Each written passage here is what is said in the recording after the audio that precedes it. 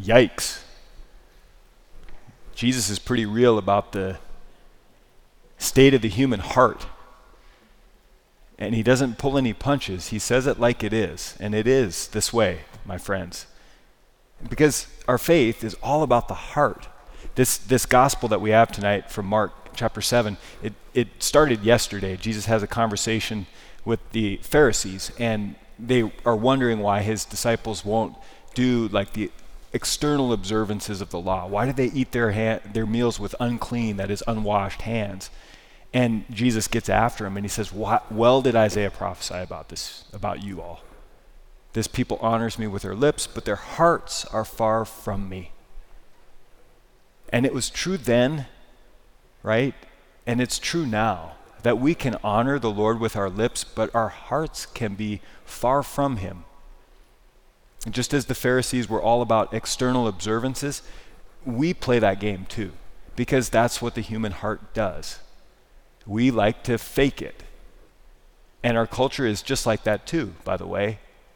It's so based on externals. And the Lord doesn't care about the externals. He just doesn't. He cares about what's here in the heart. So he throws everything for a loop. And he gets rid of a bunch of the Levitical laws that the Jews really clung to. He says, don't you know that nothing that enters one from outside can defile that person, but the things that come out from within are what defile, right? So it's not what you eat that makes you unclean. It's the state of your heart. And that's hard for us to hear, but the reason the Lord does that, the reason he lays it out so brutally, clearly, is because he wants to heal. And the first thing in healing means stating clearly the issue that needs healing. Right? When you go to the doctor, he doesn't ask you what's good in your life. He asks you what's wrong, what's hurting, because that's how he can heal. This list is tough.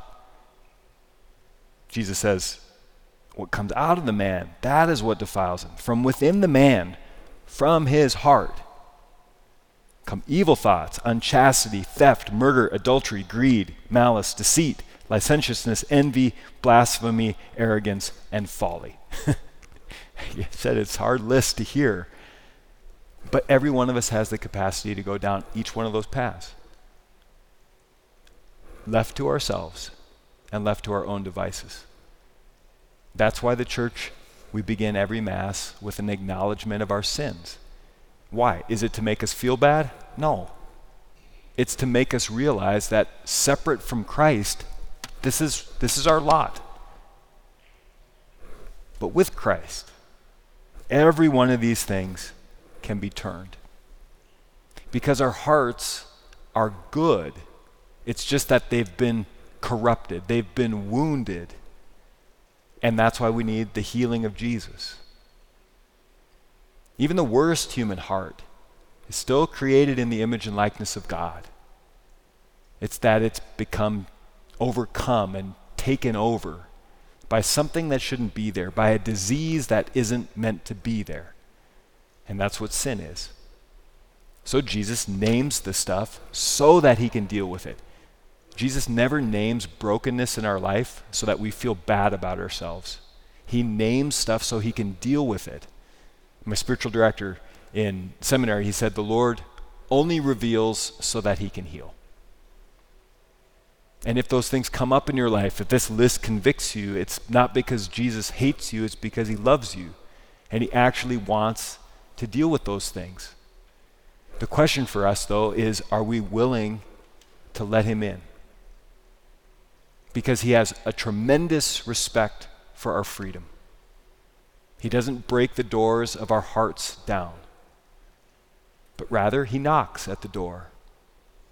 He can see everything. He sees everything in your heart and in mine.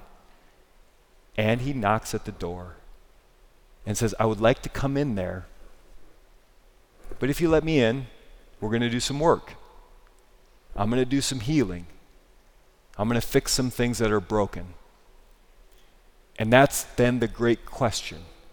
Do we trust him to do that? Or do we keep him at bay?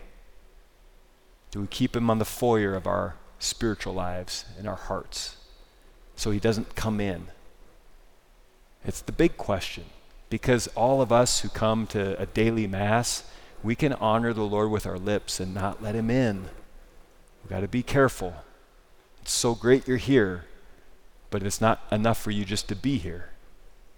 We have to give our hearts to the Lord. We have to trust him, especially with those areas of our brokenness and our sinfulness, especially in those areas where we know we resist him, because we all resist him, otherwise we'd all be saints. So where do you resist the Lord? Where is it hard to trust? Where is it hard to offer your heart?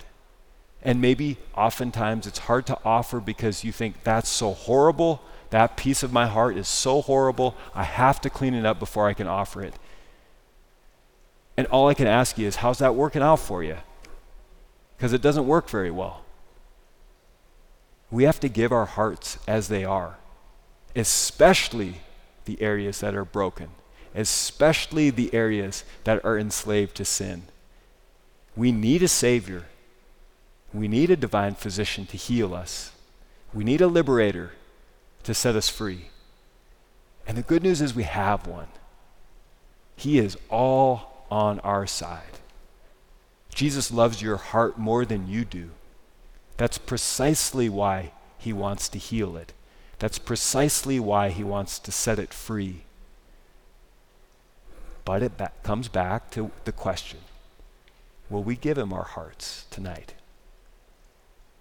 Mass, in a few moments, we'll put gifts on the altar, bread and wine, that become quite literally the heart of Jesus.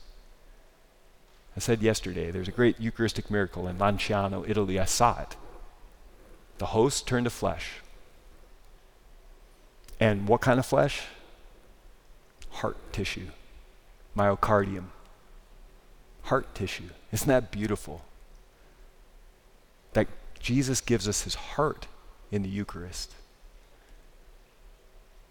We're meant to give our hearts to him.